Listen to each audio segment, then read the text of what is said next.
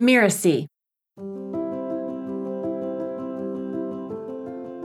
Because when these affirmations don't work for us, we beat ourselves up because we think it's working for everybody else, but it's not working for others either. And the reason that it's not working is because if your brain doesn't believe it, it's not going to work. Hello, I'm Melinda Cohen, and you're listening to Just Between Coaches. I run a business called The Coaches Console, and we're proud to have helped more than 70,000 coaches create profitable and thriving businesses. This is a podcast where my guests and I discuss challenging conversations that we face with our coaching clients, but also how we need to take a deeper look into issues that we might deal with in our coaching businesses and with ourselves. As you know, coaches, we don't practice therapy, but we often see clients with negative thinking patterns. But how do we help our clients make changes in a long-lasting way? Like, that's the magic of coaching, right? Is it to help change the mindset or help finding the motivation? You know, as coaches, we work with our clients to uncover the obstacles and then guide them towards the change they want. But why is it so hard to change? And I want to go even deeper into this topic because according to today's guest, what people forget is that you can't change the mind with the mind. Like, you just can't will yourself to have a different mindset. My guest today is a PhD and a cognitive neuroscientist. I'm going to be talking with Dr. Irina O'Brien.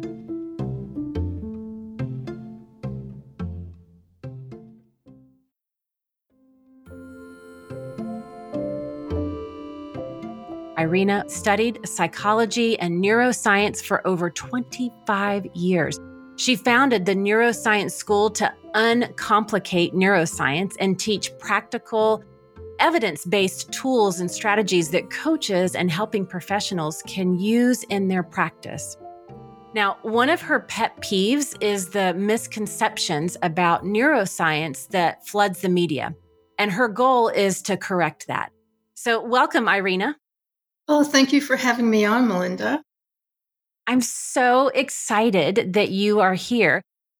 And I love that we're going to dive into this topic about neuroscience, about mindset and motivation. But first, would you share a little bit of your background with our listeners? All right. So neuroscience is not my first profession. I used to be a chartered accountant. And in the States, you call that a certified public accountant, a CPA. And then after my third child was born, I went back to school to study psychology, and I went all the way to getting a PhD. And on the way there, I did brain imaging studies. It was fascinating. I love it. Now, you started the Neuroscience School to help coaches be better coaches. How did you go from being fascinated and geeking out about neuroscience to actually starting a school to help coaches? Connect those dots for us. I did have some coach training, but I realized that the coach training, there was something missing. And what was missing was the evidence behind what they were doing.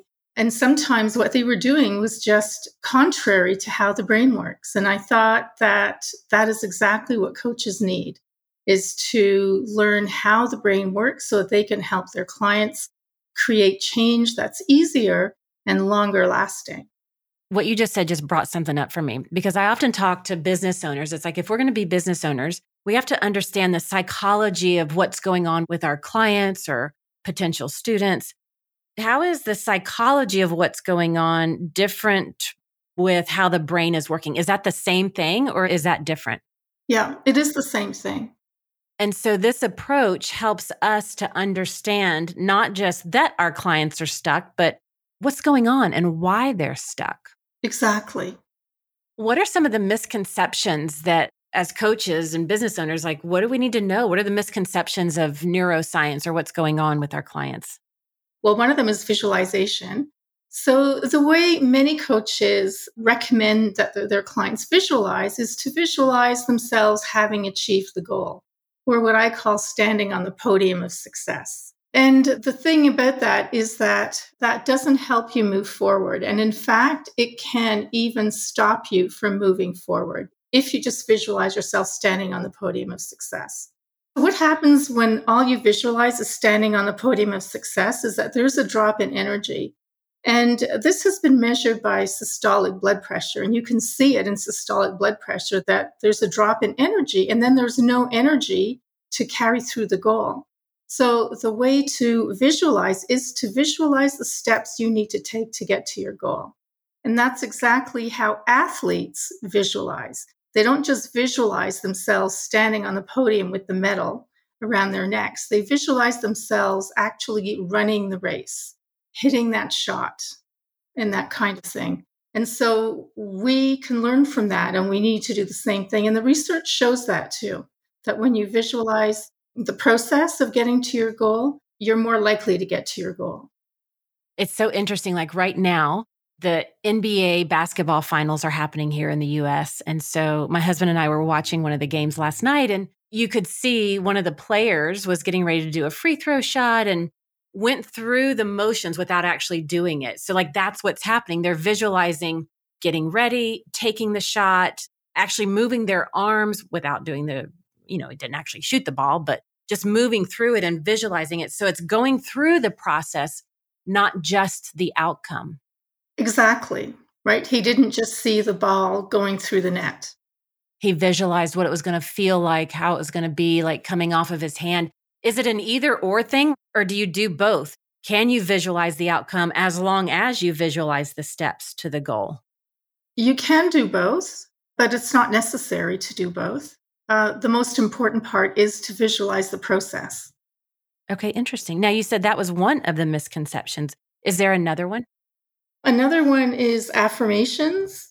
So the thing with affirmations, the positive affirmations, is that they often don't work for people who need them most, people who need help with self-esteem, which is many of us, if not most of us, right, need some help with self-esteem.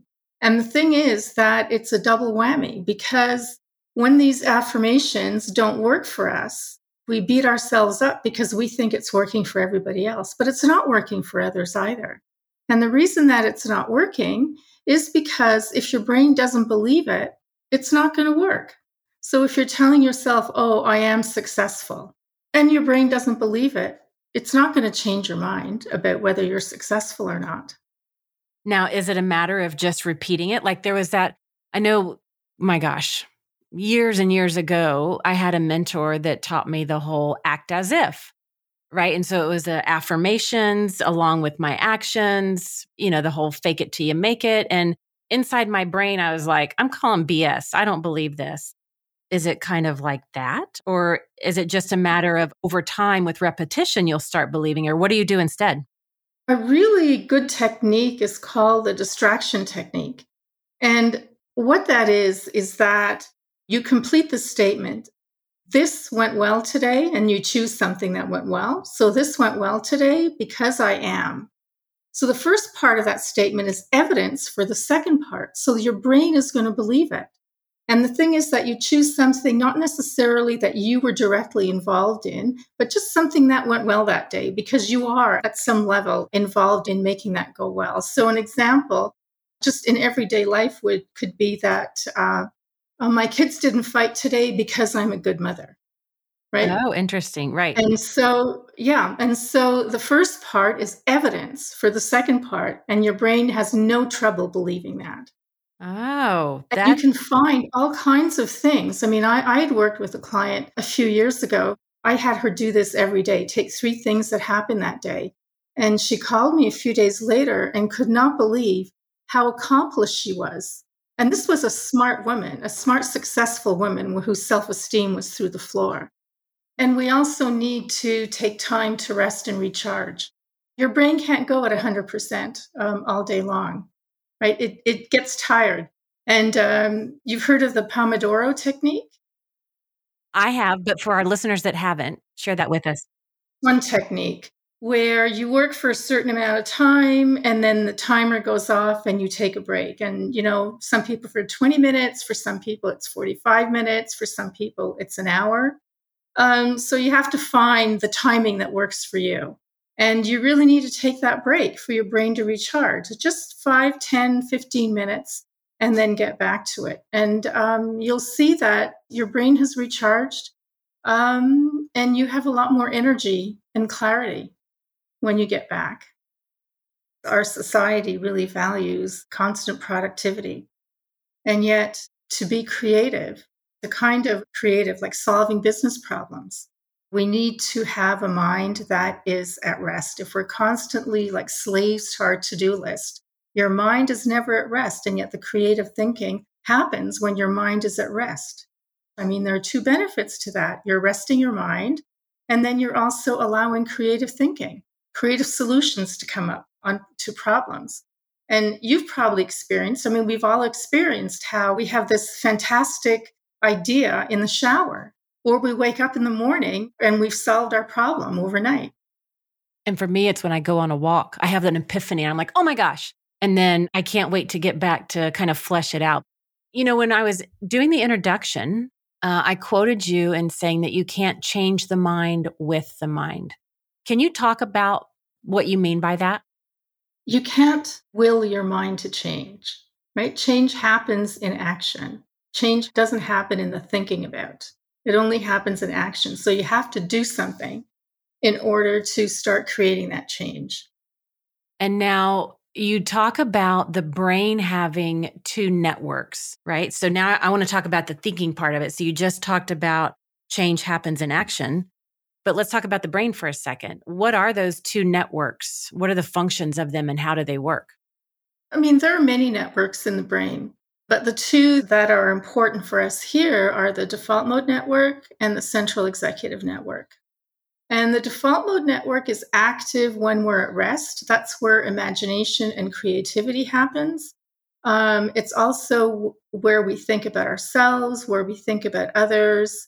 And the central executive network is the network where we get our work done. So something external to us that we're doing. And the thing is that you can't be in both networks at the same time. It's one or the other. If you're in the default mode network, you can't get that. It's not the network in which to get the work done.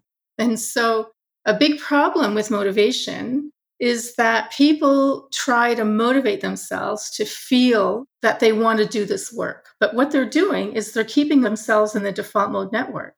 So they're shooting themselves in the foot by doing that. They have to get out of that network and into the central executive network. And that's when they'll be able to start getting work done. Does that make sense to you? It sure does. Now, I'm just imagining you having a coaching session. So you've got a PhD in this, you have studied this, and you could use that language with your coaching clients to say, hey, you know, I'm noticing this. For those coaches that are listening in, how would they work with their clients if they're seeing them just getting ready to get ready? Like, I'm waiting until I feel inspired or ready to do this, and then I'll do the work. Like, how do they coach their clients in this spot?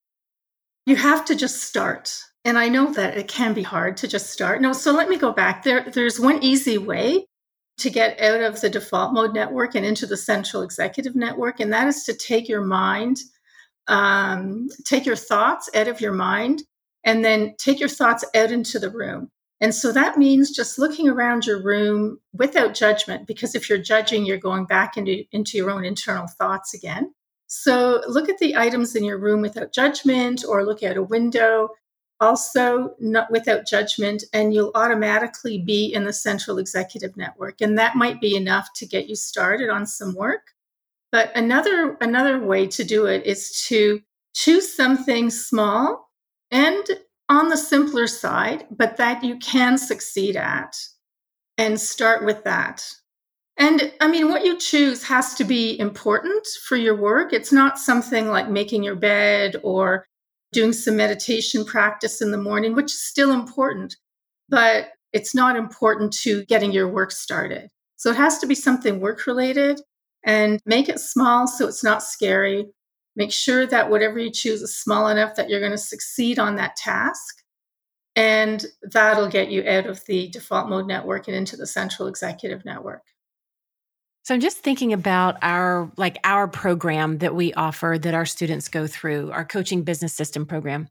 And so one of the things that I teach in there and that we also do is something that we call onboarding, where when you have a new client, you onboard them. You help them start being your new client. And this is true whether it's a course, a program, or a one-on-one client.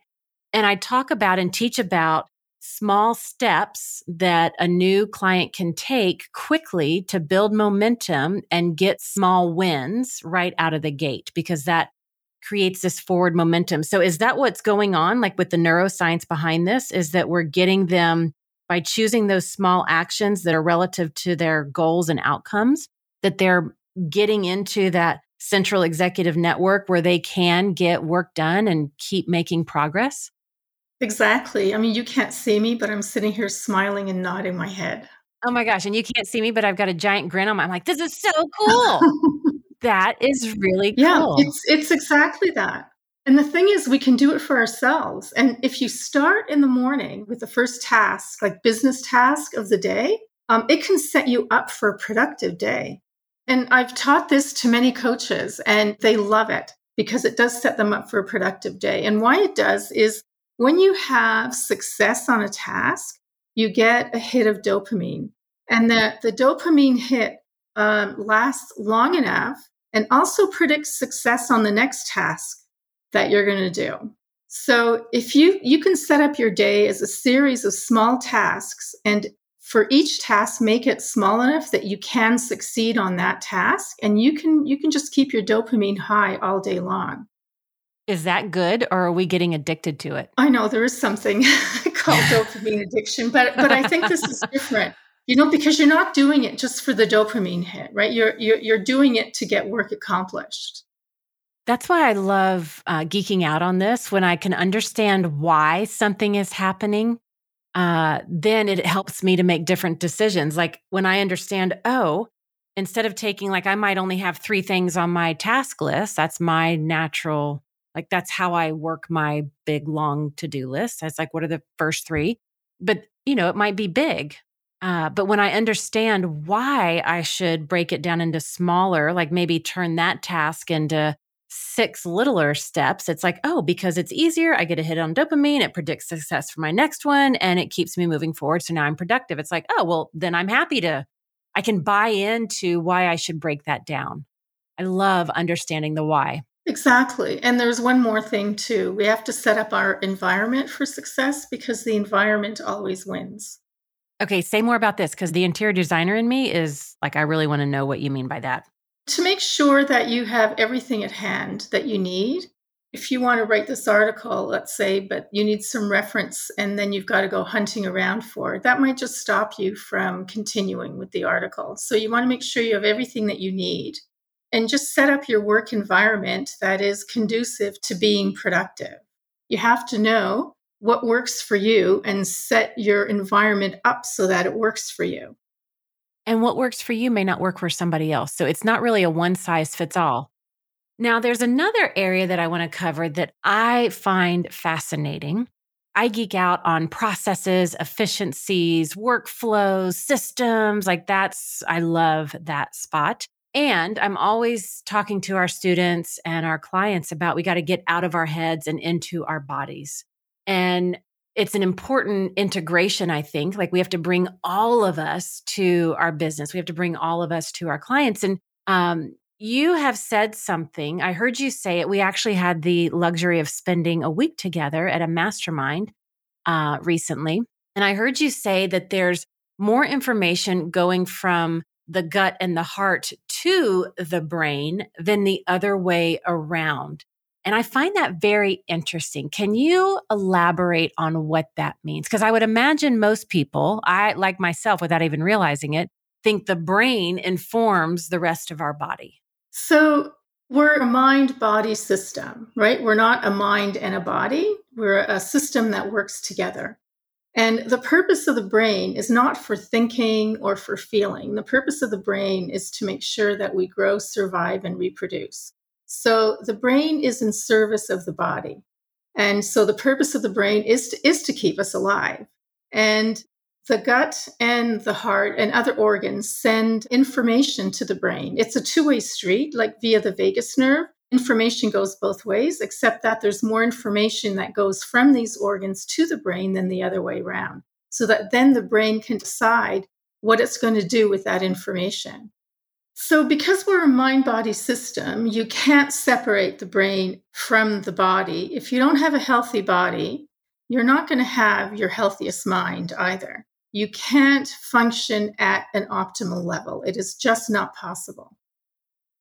Now, you have a useful resource for our listeners that you want to share, an ebook. An ebook? I think that's how you call it? I call it an e-booklet because it's not quite a book, but it has 10 strategies that they can start using right away with their clients. Ooh, okay, that's cool. It's simple to implement. I talk about affirmations in there. Awesome.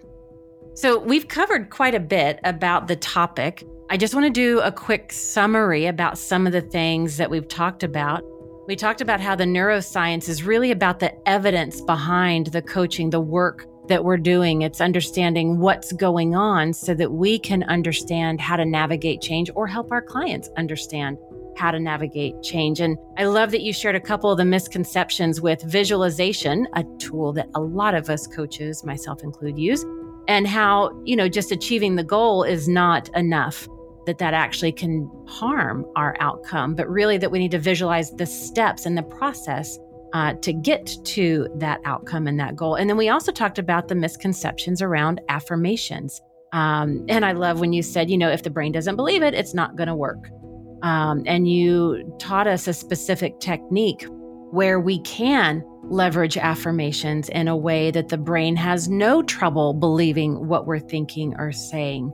And I love that we talked about the value and importance of rest and recharge, and how our brain cannot go at 100% all the time. I mean, that's where burnout happens, right? And so we talked about that mindset shift with that, and how change happens in action, not just in thought, but in action. And you gave us some great tips to help us understand how to get out of the judgment kind of network and get into the central executive network of our brain, where that's where we get work done. And I love that we talked about environment. That was pretty cool. Like I said earlier, the interior designer in me just loves that topic. And we talked about the mind-body system and how they work together. Irina, what else? Is there anything else that you want to share that we haven't already covered that you want to share with our listeners? Yeah, I think the most important thing really is the mind-body system, that we need to take care of our bodies in order to have an optimal mind. That is really what most of my work is about. And with my students, I always tell them that if this is the only thing that you get out of the program, then you've gotten a lot out of it. Thank you for that. And thank you for listening to this episode of Just Between Coaches. And a big thank you to Irina for this rich conversation. You can find out more about her at neuroscienceschool.com. That's neuro, N-E-U-R-O, scienceschool.com. And she mentioned the e-booklet, the 10 strategies. You can pick that up at neuroscienceschool.com/10, TEN -strategies. Irina, thank you so much for coming to the show. Oh, thank you so much for having me. It was a real pleasure. And I love sharing this information with coaches and others. I'm Melinda Cohen, and you've been listening to Just Between Coaches. Just Between Coaches is part of the Mirasee FM podcast network, which also includes such shows as Making It and Once Upon a Business. This episode was produced by Cynthia Lamb. I wrote this episode with Mishi Lance. She assembled the episode. Danny Eni is our executive producer, and post-production was by Post Office Sound. To get future great episodes that are coming up on Just Between Coaches, please follow us on Spotify, Apple Podcasts, or wherever you're listening right now. And if you like the show, please leave us a starred review. It's the best way to help us get these ideas to more people.